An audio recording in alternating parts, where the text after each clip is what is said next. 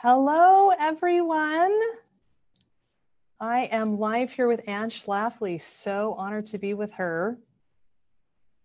The daughter of Phyllis Schlafly, an incredible woman who I know a lot about, but I didn't know a lot about Anne. So super excited to have you joining us here. This is Anne Schlafly Corey. She is the chairman of Eagle Forum, which is an organization founded by her mother. I don't know what year, Anne will have to tell us. It kind of in the heat of battle with the ERA. It's a volunteer organization made up predominantly of women across the country who want to affect legislation around the family.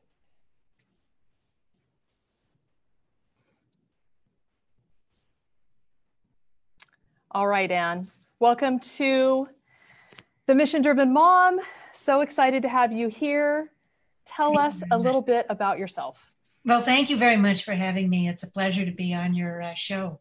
I am, the nature of families is such you want to choose your parents well. And luckily I got a lucky set of parents, and I'm the youngest of 6 children. And my mother was an extraordinary woman. And it is an honor for me to work in the organization that she founded and to work side by side with the women who worked with her for so many decades. She was an inspiration and a role model. And I'm happy to tell the real and true story of Phyllis Schlafly. Awesome. Oh, so happy to have you. First of all, I just wanted to hear a little bit about your childhood. What was it like growing up?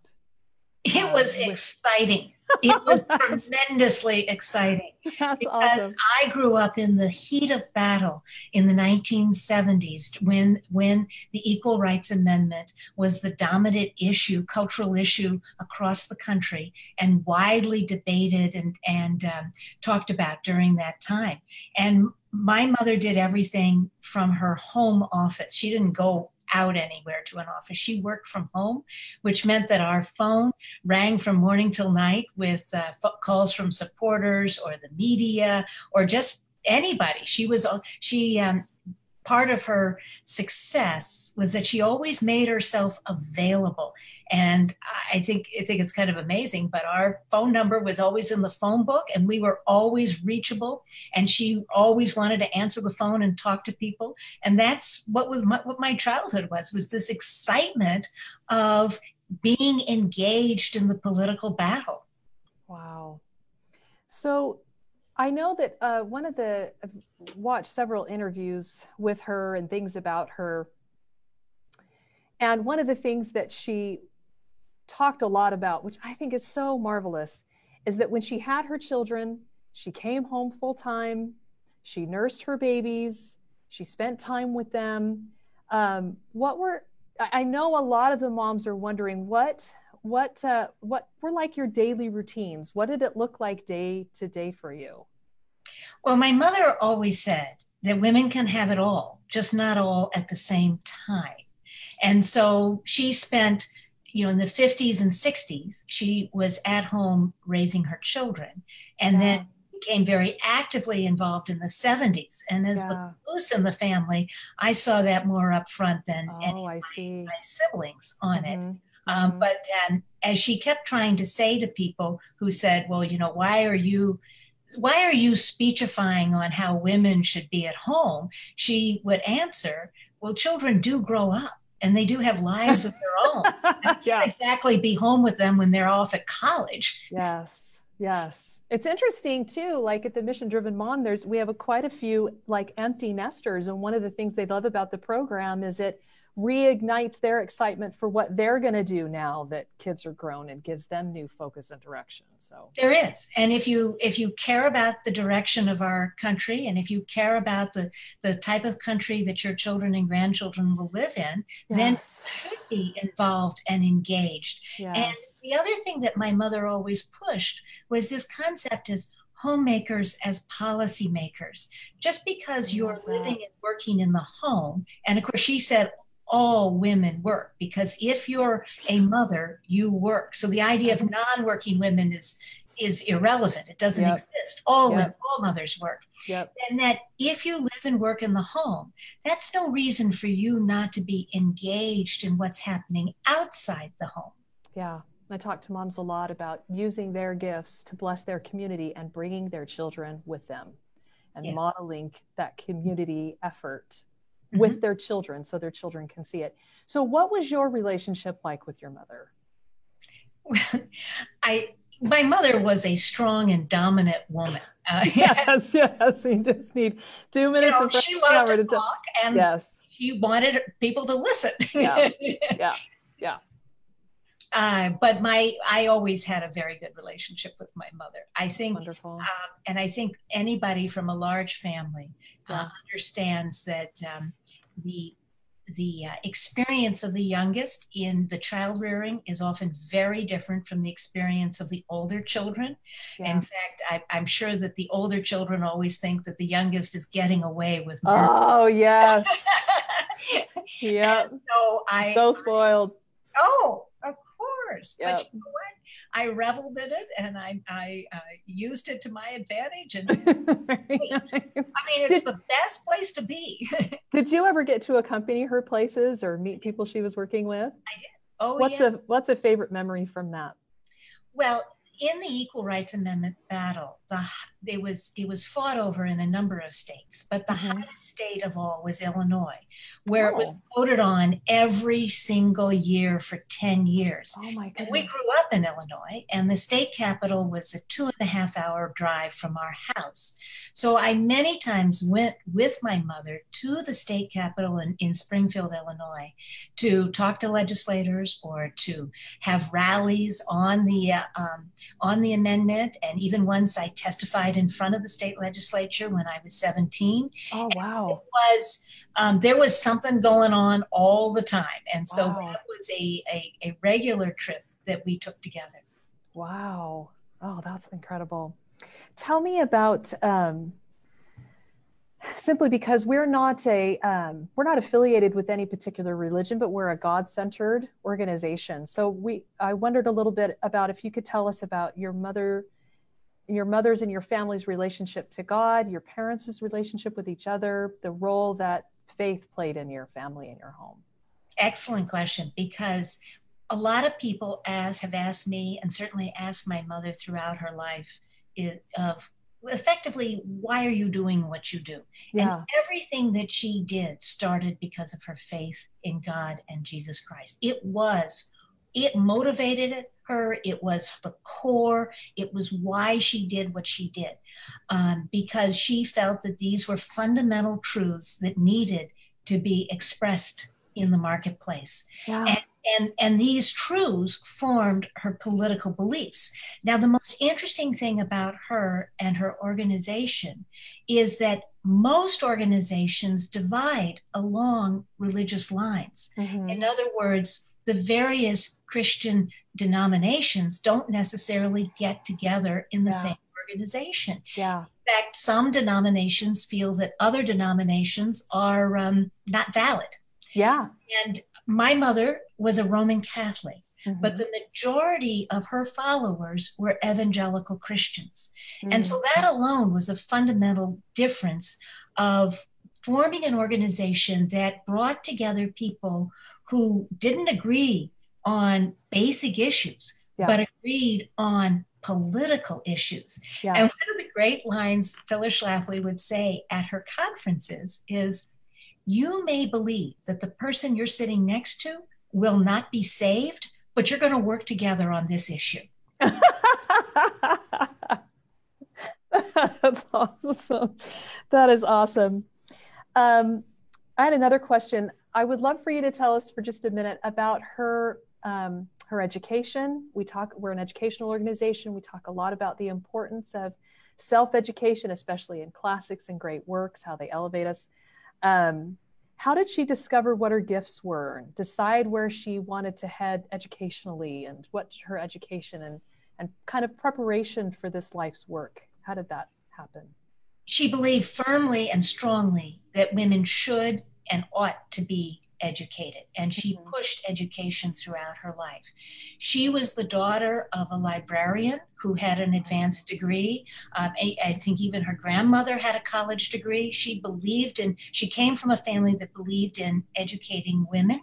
And there was never a doubt that she would be well educated. So but she did not come from any kind of financial security. And so when she went to college, she had to work her way through college.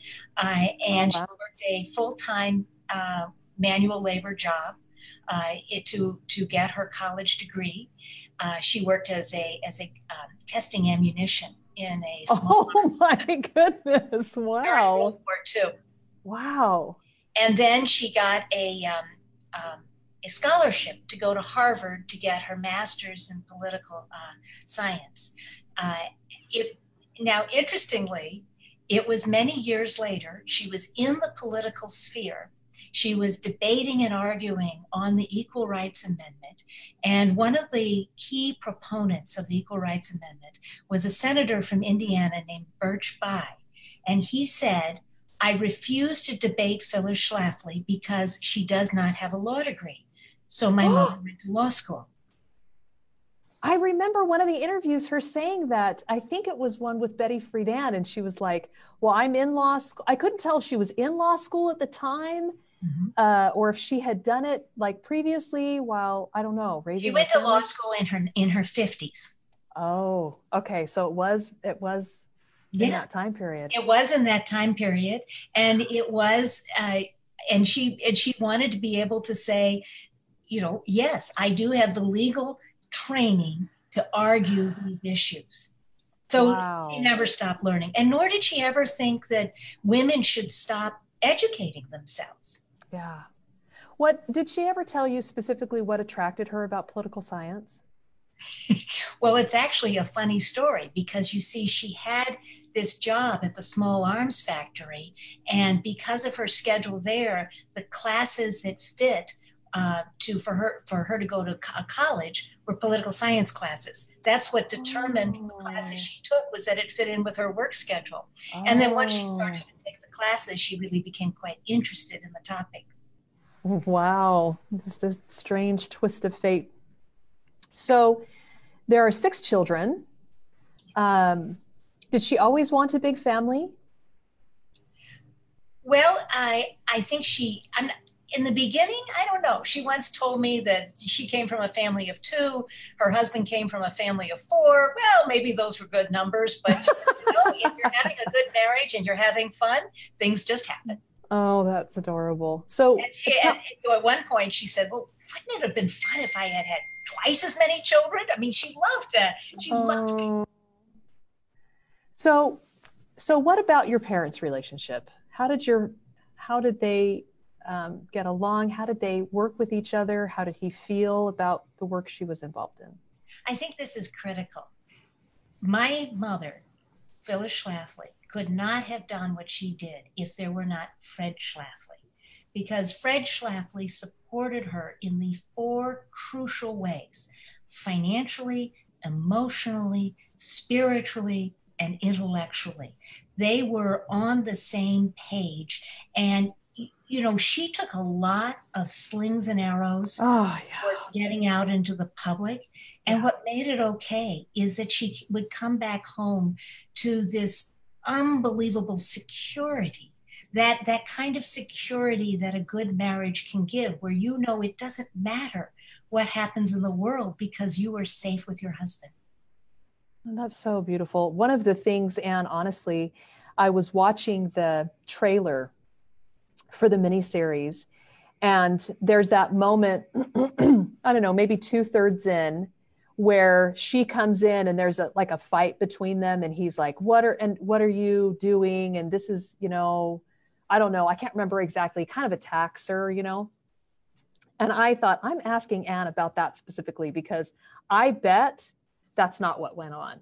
It's important to remember that the show that FX and Hulu are putting on later on this month is fictional. They have made it up. And know that no scene of like that ever happened between my parents. They are trying to make it into a contentious marriage and to I get the impression they almost want to make it in that it was a Pygmalion kind of situation. Mm-hmm. That Fred, pushed Phyllis out to Mm-hmm. do these things out there. Yeah. Nothing could be further from the truth. They were very much in agreement on all issues, Mm-hmm. and they loved debating and talking about the issues with each other.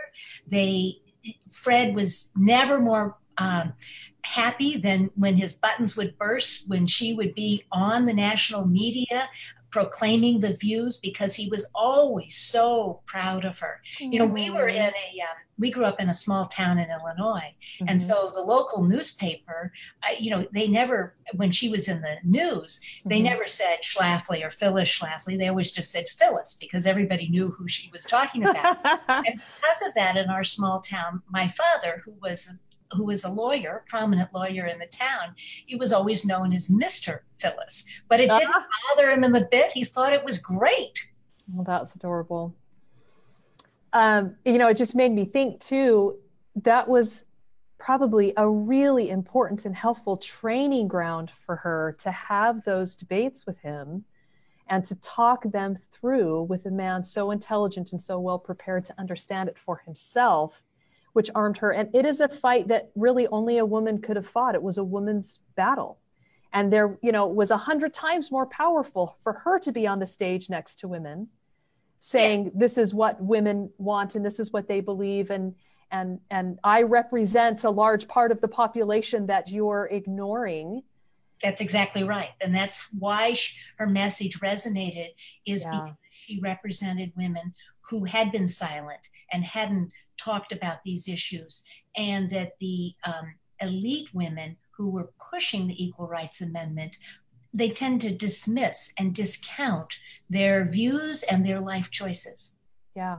I remember watching a documentary on the feminist movement, and of course the feminine mystique and I can't remember the formal name that they called it, but basically the book clubs that formed and women reading and discussing this. And it's so fascinating because it's portrayed as if it just permeated every home, and every woman in America read that book and identified with every sentence and knew that it was absolutely true, that they'd always felt that way. And it's really all the other women that Phyllis was representing are just dismissed in those discussions, as if there weren't anyone that read it and felt uncomfortable or didn't agree, What Betty Friedan, who is the author of The Feminine Mystique and the godmother of the feminist revolution, what she described home as a comfortable concentration camp. And I think for those of us who have a home, maintain a home, try to build a loving home, concentration camp is not what it is. It's a sanctuary. Yeah, absolutely. So let's get into the ERA portion of it. So I know that she had even run for office before she started having children, but wasn't elected. And they started. She ran for Congress twice, in 1972 and 1970. We live in Southern Illinois. Oh, that was after. Okay. Which was a heavily Democratic area. Right. She ran as a Republican, and I think both political runs were long shots. Yeah. I don't know why. I got the impression from the way one of them was stated that it was like right out of college that she ran. But anyway, so so she's raising her children, and then at some point, she wrote that first book. I don't have the name of it. The name of the first book she wrote is called A Choice Not an Echo. That's right, A Choice Not an Echo. What caused her to write that book and begin to, because I feel like that book kind of really, I think she already knew some important people from things that she did before and through her husband and everything, but it seemed like from what I researched that book was a beginning catalyst for what came after. It made a name for herself. And what happened is that she had been active in Republican Party circles, and she had worked for the Republican women's organizations. And because of that, she was giving speeches and going to events for Republican women, who of course are, really the worker bees of party politics. They're the ones who stuff the envelopes and knock on the doors and try to get candidates elected. And she was quite actively involved in that. And after President John Kennedy was assassinated, it suddenly seemed to be not a good idea to give red meat political speeches. That wasn't the mood of the country. No one wanted to talk about, they wanted a more, a speech that wasn't so attacking. So she then formulated a speech, which was the history of the Republican Party conventions and how nominees are selected. And that speech became quite popular and interesting. And then she packaged it up in a book called The Choice, Not an Echo. That's how it became. And so it described what she said, which was a cabal of the movers and shakers who select the nominees in the smoke-filled rooms, as opposed to the people getting the choice they want. Thus, a choice, not an echo. And an echo would be the same old tired candidates that we've heard before, who are losers and not winners. So she, when she packaged that book up in 1964, there was a candidate that she was supporting named Goldwater. And that's right, I remember that. In that, the book sold heavily. And was considered quite influential in some of the primaries, going for choosing Goldwater over Rockefeller. Awesome. And then I remember there was something about someone approached her, I can't remember her name, to help him write books on like military strategy or something like that. Why did he approach her? How did that come about? Well, in the 1950s, the crucial issue facing the United States of America was the threat of communism and the interest of the Soviet Union in expanding its dominion. Right. And she and my father really fought very heavily against communism, and they fought against communism from a religious and faith-based opposition, that communism was godless. And communism did not allow for faith. Or, if you believed in communism, you couldn't believe in anything else. Exactly. So she because of her fight against communism, she became interested in the military defenses of the United States in the efforts to repel such an attack if it were ever to happen. And so she became quite well-versed in military issues concerning the U.S. Armed Forces. Right. So this retired admiral joined with her, and they co-authored, I think, 5 or 6 books on the military in the United States in the late 60s and early 70s, including an 800-page book on what the Secretary of State at the time, Henry Kissinger, had done, because she believed that Kissinger was gutting the military as opposed to protecting Americans.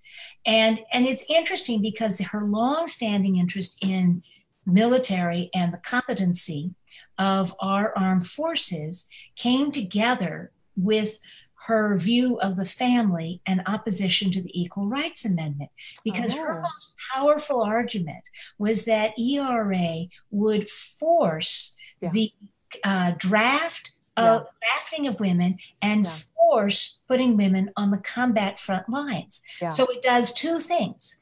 It harms women, harms the mothers who have to leave their babies and go off and fight wars.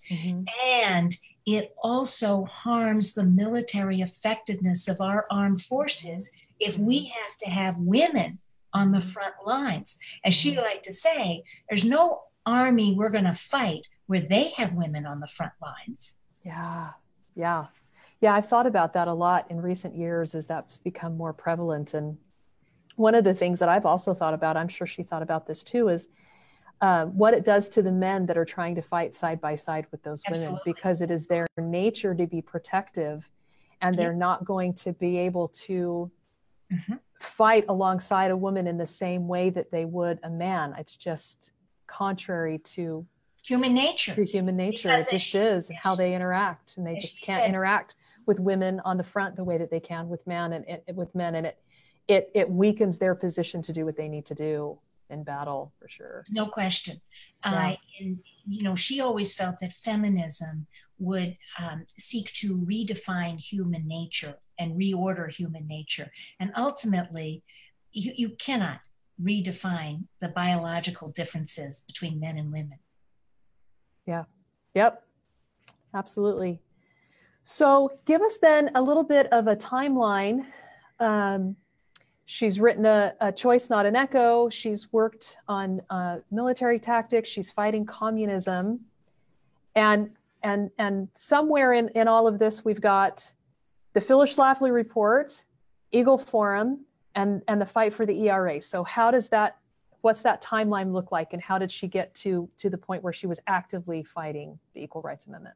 The Equal Rights Amendment was introduced and passed in 1972 by both the House and the Senate. And the way constitutional amendments work, they need a supermajority of Congress and a supermajority of the states in order to be put into the Constitution. And in 1972, there was at the cultural moment, there was just this steamroller of passing things to open up and change, and equality was a buzzword at the time, and everybody wanted to get on board with the equality buzzword.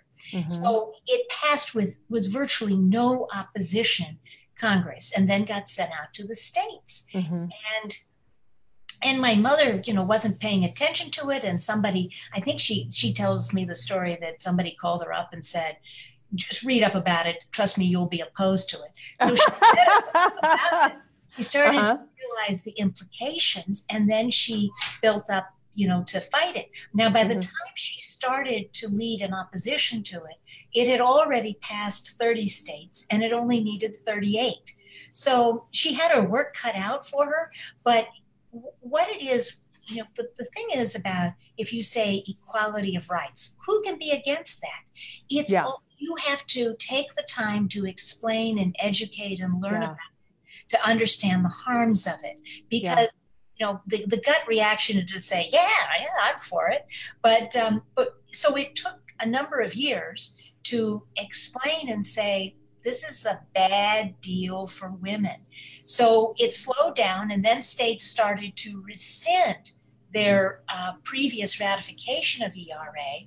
So by the time 1979 rolled around, which was the expiration, ERA only they got 35 states to ratify and 5 states that had rescinded.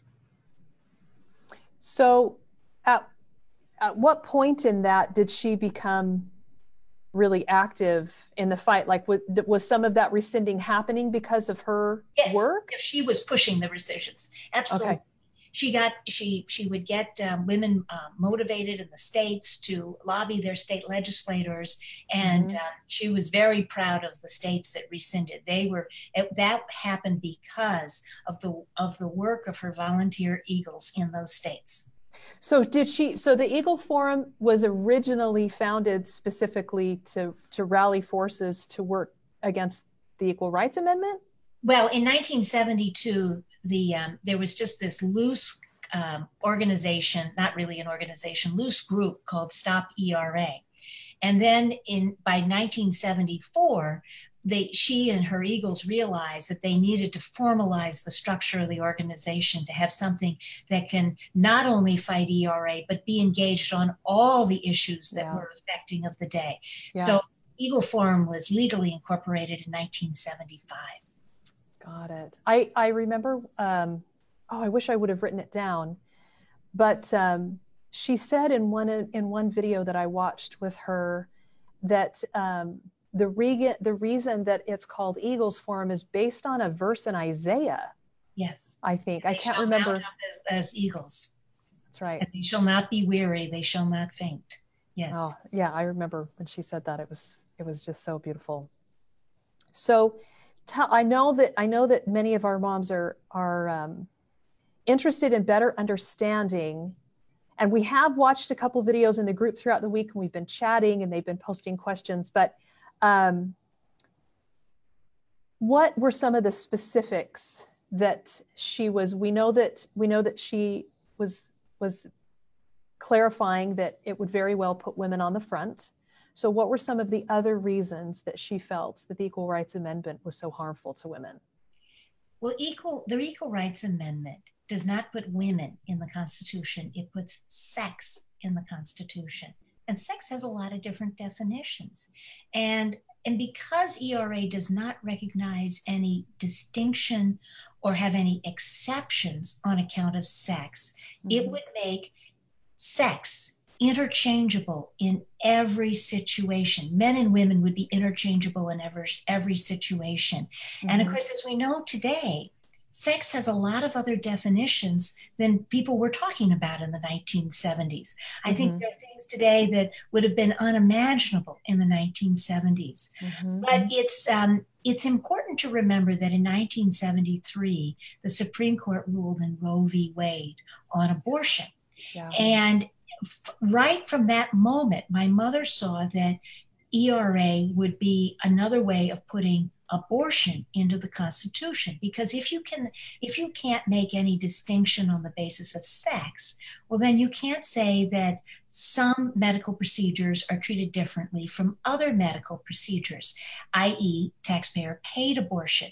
And in fact, there both New Mexico and Connecticut, which have state ERAs with similar language as to the national ERA, the state Supreme Courts have ruled that the states must pay for abortions in those states.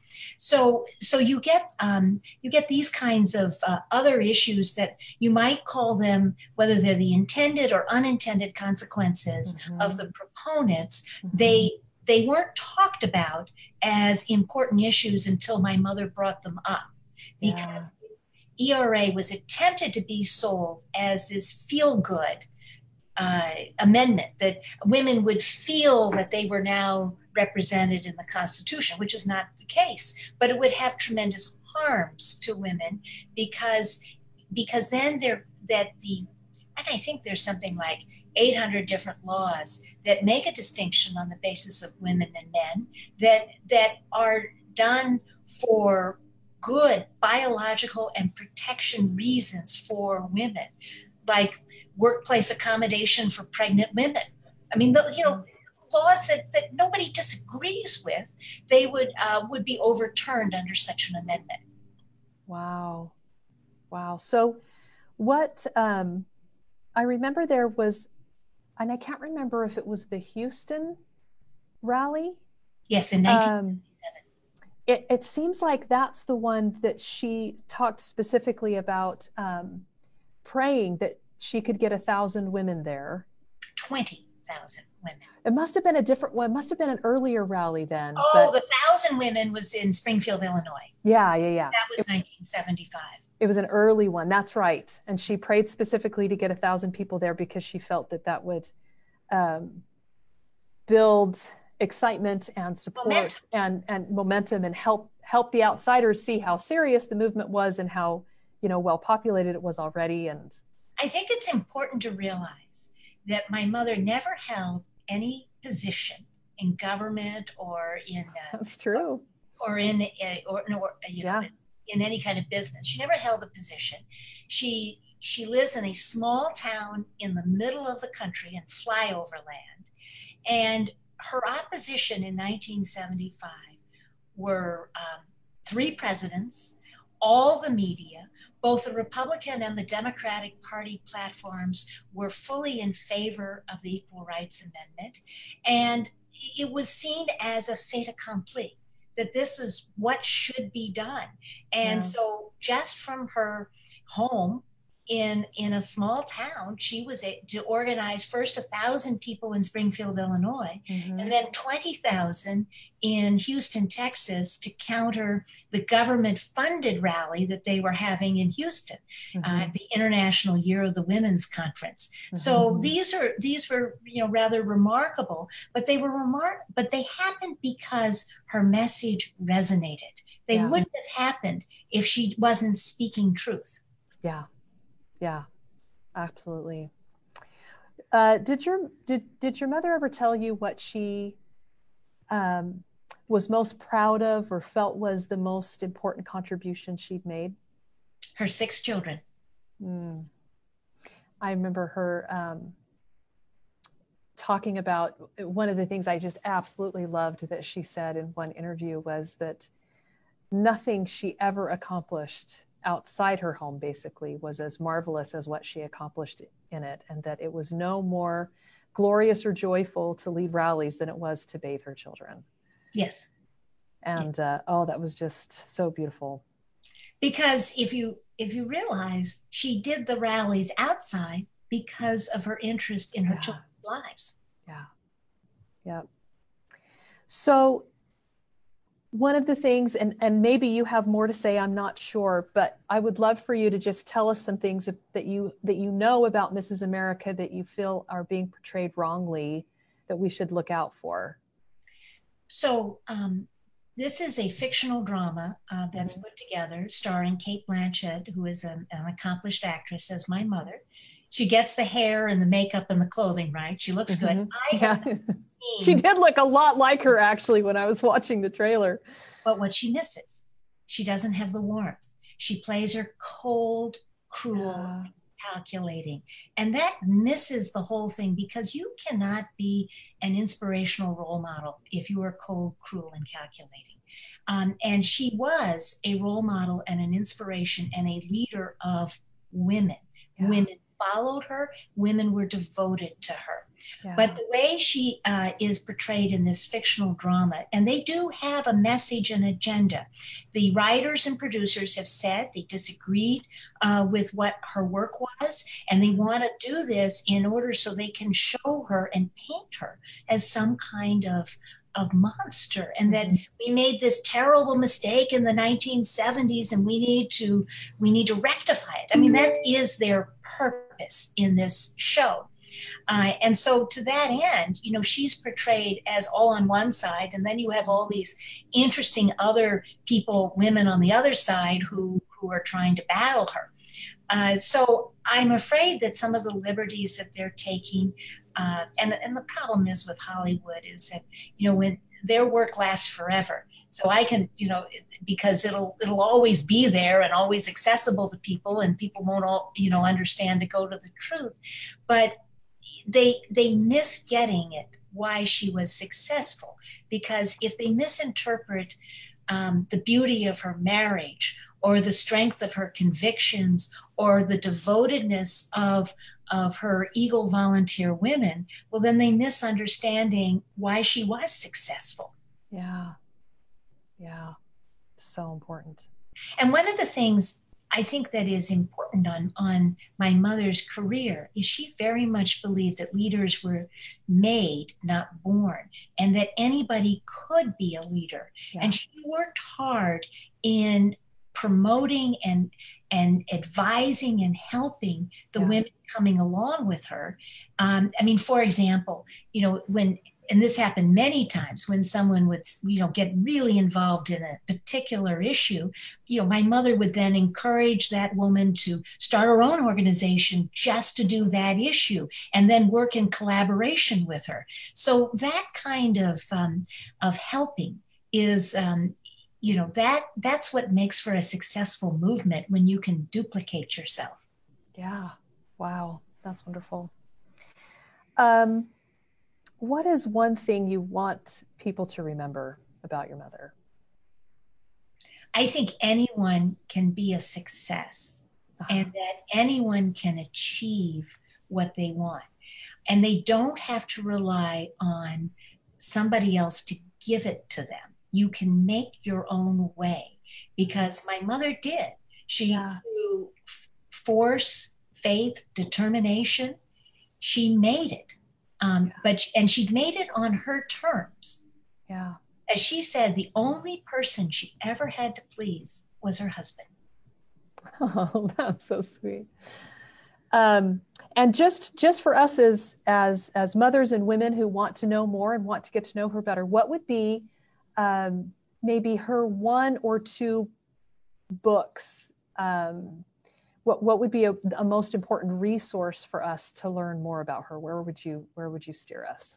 Well, there are two biographies that were written about her, and both biographies are quite good. One is a more personal biography called The Sweetheart of the Silent Majority, and the other one is a historian's biography of her called Phyllis Schlafly and Grassroots Conservatism. Mm-hmm. And both are very accessible and approachable. Mm-hmm. My mother did write a whole bunch of books on a whole bunch of topics. Mm-hmm. I think the military books are probably a little, well, of their time, maybe a little dense. Yeah.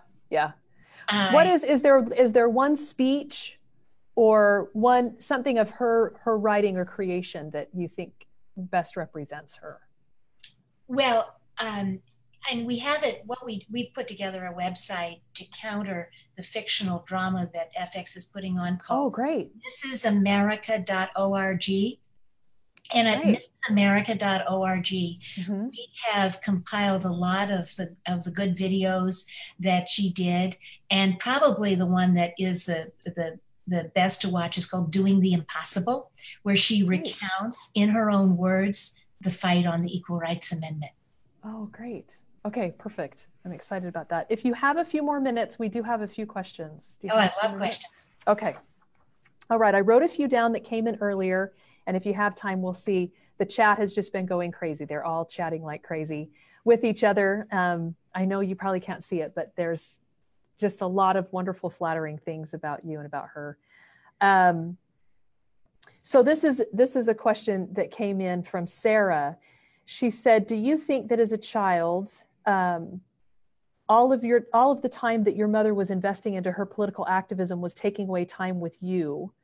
Or did she wait until you were older to start that mission? You did address this a little bit. I'm not sure how old you were when things really ramped up, but she followed it up by saying it's hard to know when is the right time to pursue those outside interests. So what would you say to Sarah? I'm sure you're right. It is, as for a parent, it is hard to know, to balance that. And there always comes a point where the child is, as you know, as we were, more interested in our own thing than we are hanging around our parents. There's a problem with helicopter parents, right? Yes, yeah. Totally. But my mother was a very engaged mother, and okay. And there was no question that she, paid a lot of attention to her children. Yeah. And, I certainly remember at one point, and maybe it was about 8th grade, when, she wanted to help me with my homework. And I think the help was a little bit too much. And I ended up getting an A on the piece. And I thought to myself, I don't feel any sense of accomplishment for myself. Yes. And so I tried to, I made sure she never helped me again, because it doesn't seem right for that. And I think there's a point where you have to become your own person and out there. Now, the ERA fight went on from, started when I was about 8 and then went to 18. So that was the range of the 10-year battle on it. Yeah. And so, as I said, I was there answering the phone and part of it, but I was also in school. Did you feel at the time like she communicated well with you why it was important? Did you have a sense of the importance of her work? Did that help you to support her? Yes, because my mother was a talker, and my mother talked all the time. So you were never in doubt of what she was thinking, feeling, believing at any given time. She talked it. And one of the rules that she always had in our family was the family dinner at 6 o'clock every night, no matter what. We sat down for dinner at 6 o'clock and we talked. Wow. Oh, that's awesome. Sandy had a question about, and maybe this is for the time with the ERA, but also for today. She says, What alternatives were there to create our equality for women? Did the feminist movement help or harm single mothers? Well, I think have always been alternatives, and the problem with the feminist movement is creating a culture that you are a victim and oppressed. And it's a mindset, and that's what my mother fought against, is to say optimistic and you can achieve more rather than claiming victimhood. In the mid 1960s, there were a number of laws passed that were quite beneficial to the advancement of women, including, for instance, Equal Pay for Equal Work Act of 1963. That's how long that's been around. Wow. So in the 1970s, when this argument came up of ERA, my mother kept asking, well, what benefits would it give? And it actually give any new benefits that women didn't already have or already achieve. So there's no, benefit out there for it. Yeah. Oh, great.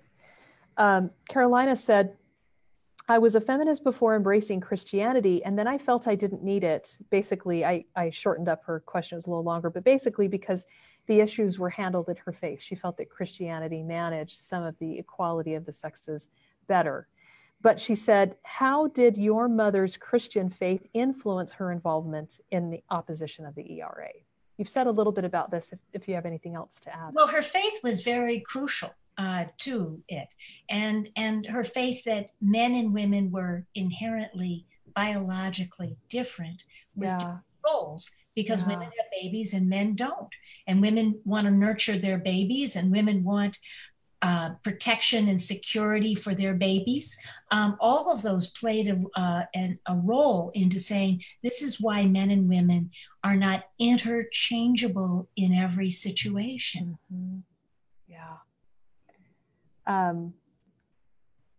Here's another one. This is from Nina. She says, I believe in some of the positive things that the feminist movement has brought about, but I believe it's been twisted and distorted. How do we join the movement today and stand up for human rights and women's rights without getting caught up in the twisted and corrupt parts of the movement? Well, I guess we have to go back to the question of, is the feminist movement a positive or a negative in our lives? And if you look at the movement of the 1970s, it was a negative movement for most women. And the famous line from the 1970s, it was actually often ascribed to Gloria Steinem, but I heard her speak once that she didn't actually originate it. But the line was, a woman needs a man like a fish needs a bicycle. And I think telling and pushing women that men are irrelevant in their lives hurts a lot of us who not only want to get married, we are married, we enjoy our successful marriage, and being married is a huge part of our happiness in life. And I think when you're all said and done at the end of your life, if you have had a happy, successful marriage, it's the most important accomplishment that you have, because it provides so much satisfaction in your life. And the feminists of the 1970s effectively wanted to ban and erase men from women's lives. And that is, well, it's certainly not what I wanted. And I think for a lot of women, getting married to a wonderful man is a goal that is desirable. Yeah. And, the corollary to that, a byproduct of that too, has been that then what gets communicated is that dads aren't important in children's lives.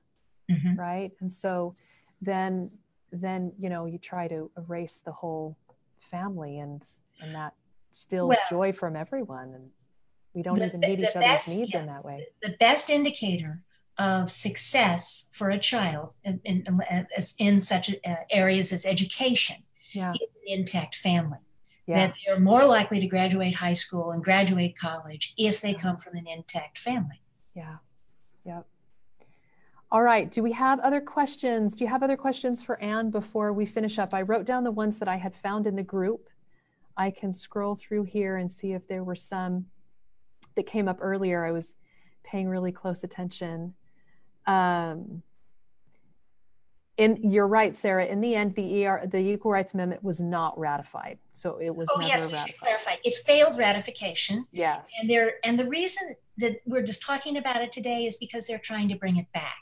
They pushed it through in a couple of states recently. It's not a legal thing. There's now litigation in several states, which will have to be eventually decided by the Supreme Court. But ultimately, when we amend our Constitution, it should be something that a supermajority of Americans want, not something just pushed through under the dark of night. Right. So you're saying this show is part of that media movement to bring the Equal Rights Amendment. And the producers have said that is part of their purpose. Oh, wow. They've even said that. Sarah, wow, that's amazing. Sarah asked the question, how did the show come about and who approved it? Well, nobody approved it. I haven't seen the show. I've asked FX to I've attempted to contact them, the producers, and they have no interest in talking to me. They have no interest in learning the truth. They came to this subject matter with their minds already made up as to what the characters would be. Wow. That's crazy. All right. Let me scroll back down here. Do you have any resources for slandering? Sarah, I'm not exactly sure what you mean. I think what she means is whether slander and defamation would be, could I use that? Do you have any recourse? I thought it said resources. Do you have any recourse for slandering? So, unfortunately, when someone is dead, you can't defame a dead person. They're dead. I have noticed over the years, many times attacks and vicious attacks happen to people once they die, because then the attackers know they can get away with it, because there is no recourse other than the history books to when someone is attacked after they die. They're not there to speak up for themselves. Yeah. So that's why I am so pleased at the number of women who knew Phyllis are speaking up to say, this is the Phyllis I knew. So on our website, mrsamerica.org, we have all kinds of testimonials from, my friend Phyllis and the how she helped me and who she was, because that's the pushback, is to say they got it wrong. They missed it. Her story is a great story. Yeah. Too bad they missed it. Yeah. Yeah. And it's interesting. I'll just tell the moms that are here with us. Next week, I was going to announce this at the beginning of the week. Next week, we'll be back here talking to Gail Ruzicka, who I am so excited to interview. Found out from Anne, I knew she knew Anne, but turns out that not only is she good friends with Anne, but was very close friends with Phyllis. So she may be able to give us a friend's perspective on Phyllis, as well as telling us her story, because she's definitely a mission-driven mom that we can learn from. And she's an amazing woman. Mm-hmm. So we have the question, who was Kate Millett? Yes. Kate Millett was part of the feminist movement in the early 70s. I'm trying to remember the name of the book that she wrote that got such a big publicity. But her story, you should really read her sister's story. Her sister, Valerie Millett, and that is on our website, mrsamerica.org. Oh, nice. It's Valerie Millett's story of her sister, Kate. And it is fascinating because Mallory draws the destruction of feminism through the life of her sister, Kate. Is Kate the one that was from England and lived alone later in life? And I don't know if I have. No, I think you're thinking of Germaine Greer. Kate Millett was actually, I think, from Minnesota. Oh, that's right. Okay, so they're asking for, and this came to my mind as well. You were saying, we don't have legal recourse, but what we can do is let the truth about Phyllis be told now and move forward. So you have your website. This is Nicole asking, let's see, Oh, no, it's further up. Anyway, they were asking what are some other resources that we could use to educate friends and family and other people that they know. Well, certainly there's. It says, give us some ways to educate the public, sharing the website, et cetera. What else could they do? Sharing the website, sharing, obviously we are engaged in social media on the story of Phyllis Schlafly. I did, and this was kind of fun. I published last month her favorite recipes. It's a Phyllis Schlafly cookbook because I want to, she was a human being, and I want to humanize her because Hollywood has a different view, and they're not making her into a human. Yeah. And so she loved to, she had all kinds of great recipes. So we've got that available. Oh, that's awesome. Yeah. I remember that on one of the videos it showed when she was running for office, they came to the house and took a picture of her with her apron on cooking. They caught her in the middle of making dinner for her husband. And she's like, okay, well, that's the picture you want, I guess. So when my mother ran for Congress in 1952, as I said, this was a heavily Democratic district and she was kind of a put-up candidate, but her slogan was, a woman's place is in the House, the U.S. House of Representatives. Oh, that's why they had the picture of that. Okay, so here's another question. Why the push and what rights are they missing? I'm not sure I understand your question, Nicole. Why are they pushing for ERA today? Oh, it says one of the pushes is the LGBTQ rights. One of the videos I watched of her made it sound as if they have all the rights they need basically and should not benefit from family rights. So I don't know if you have anything to say to family rights. I guess I'm not exactly sure what she's asking. Well, certainly because, as I mentioned, the Equal Rights Amendment talks about sex. Yeah. Sex includes LGBTQ and who knows what else. Yeah. Okay. So this is Sarah. Could women have gotten the right to vote and the right to work after being married, the right to be other than secretary or school teacher without the feminist movement? Yes, because they already had. I mean, if there were many successful women did things, well before the feminist movement. It wasn't, the feminist movement didn't need to do that. My grandmother was employed as a librarian for the St. Louis Art Museum. As I said, she had an advanced degree. If women wanted to achieve, they certainly could. Yeah, one of the debates between Phyllis and Betty, she was talking about, I'm in law school, nothing bars women from getting any kind of education they want or having the career that they want. And that was one of her arguments, many of the different ones that were against the Equal Rights Amendment. And then Betty made a comment about, well, it's going to keep, women, there are certain schools women can't get into. And Phyllis kept saying, what school? Name me a school. And she wouldn't name one. She kept pressing her to name a school. And Betty, of course, had no recourse for what Phyllis was stating, because clearly, factually, it was. In the 1970s, there were schools that were sex segregated. We don't have sex segregated schools today, but there certainly were a lot more sex segregated schools in the 1970s. And there were people who wanted to go to either all male or all female schools. Right. There are only a handful of those that exist today. Yeah.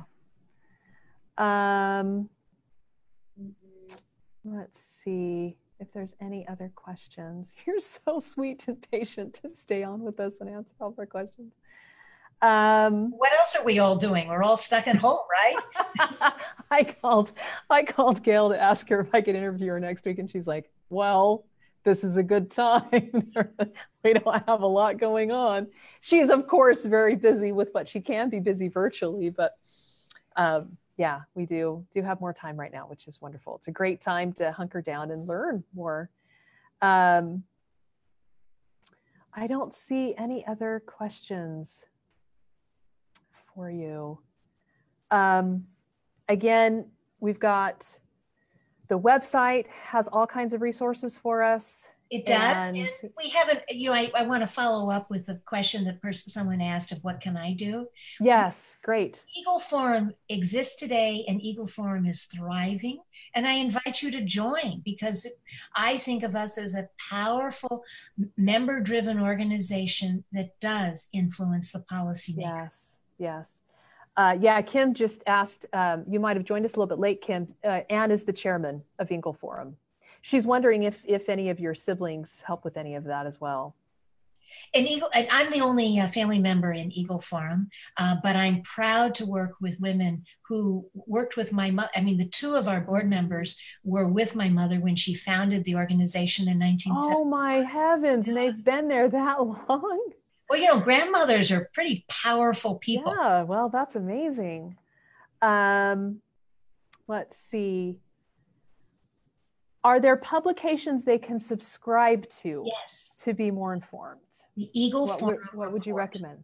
We have the Eagle Forum Report, which is a monthly newsletter that we mail out, and I think it's great. Our issue this month is entitled "Who Owns Your Child's Face?" and how the big data are taking the pictures of children and exploiting them. Wow. Yeah, there's that form when you sign up in school to give permission for any pictures taken in school to be able to be used. Yeah, you can.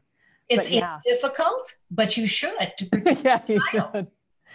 Let's see. Are there let's see. Oh, there's so much activity. There's so many questions.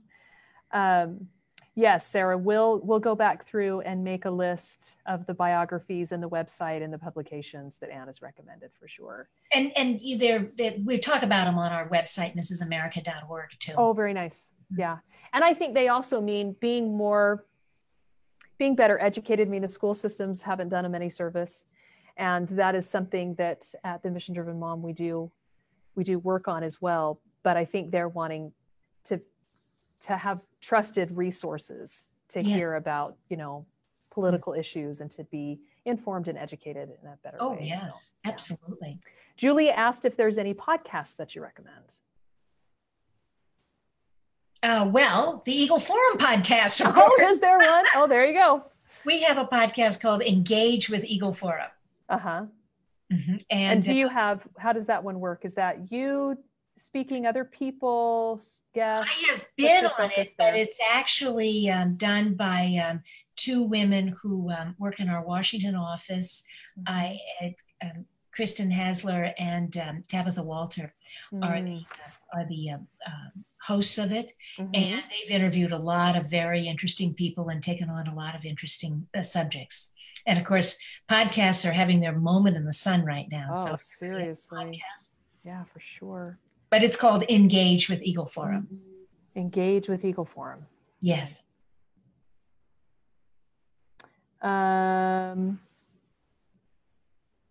Is the feminist movement responsible for the fact that we can no longer have organizations that cater to one sex or the other? For example, the Boy Scouts, this organization used to cater to the needs of only boys.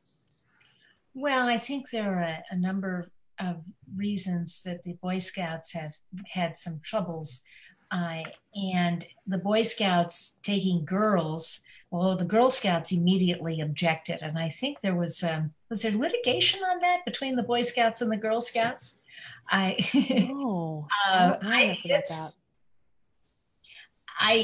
think there are times if people want to be in an organization that is only men or only women or only boys or only girls, who are we to say you can't have your organization? I know. Absolutely. Well, I don't see any new questions, Anne. You've given us a lot of your time today. It is my pleasure to be. Oh, it was our pleasure to meet you and spend time with you. We'll definitely look into these resources and start subscribing and sharing out. I've been encouraging the moms to share out this event. What's great about about our group is it's shareable. So they can actually share out the event all over Facebook, and then we can share it out through podcast as well and share the resources. And well, good. Like and tag Eagle Forum so we can follow along also. Oh, great. Yes, I will. We'll do that for sure. We'll put that in the comments. The moms are saying thank you, that you've been very gracious, and they've learned a lot, and they want me to tell you thank you for being with us this afternoon. It was a joy to meet you. I can see why Gail loves you so much. So. Thank you so much, Audrey. Thank you for being here. Have a wonderful day. Bye-bye.